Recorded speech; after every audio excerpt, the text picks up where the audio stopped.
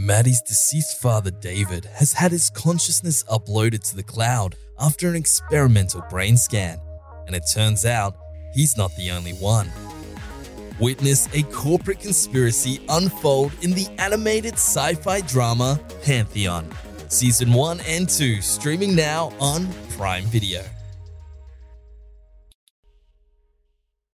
Hey gamers, Jake Barros here, and you're listening to Press Start Australia's daily gaming news. Microsoft has published the sales results for its most recent quarter, and it's managed a record-breaking $3.9 billion US revenue in its gaming sector, which it says is the highest Q1 result yet for the Xbox brand.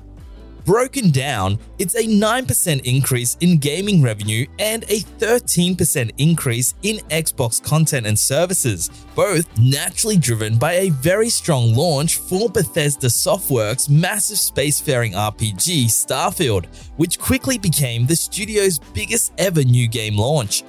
The strong result was also aided by price increases for Game Pass that took effect in August, combined with an increase in interest in the service thanks again to the likes of Starfield, as well as the launch of Xbox Game Pass Core. Magic the Gathering has announced one of its biggest and most exciting collaborations to date with Marvel. The superhero Uber franchise, heralded by Disney and already with its own competitive card game in the form of Marvel Snap, is being brought to Magic the Gathering through a Universes Beyond run. The first tentpole Magic set based on Marvel properties and featuring fan-favorite superheroes and villains is reportedly set to appear globally in 2025.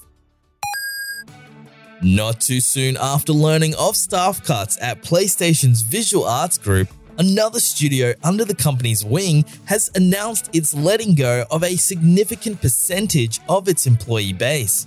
Media Molecule, the developer of Dreams and Little Big Planet, reportedly held an internal meeting where it told staff that it planned to lay off around 20 of its 135 employees, or around 15% of its workforce.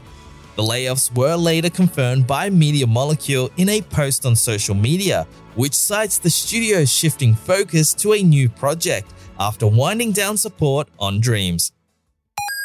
For the latest gaming news, bargains, reviews, our podcast, and all things gaming, check out pressstart.com.au.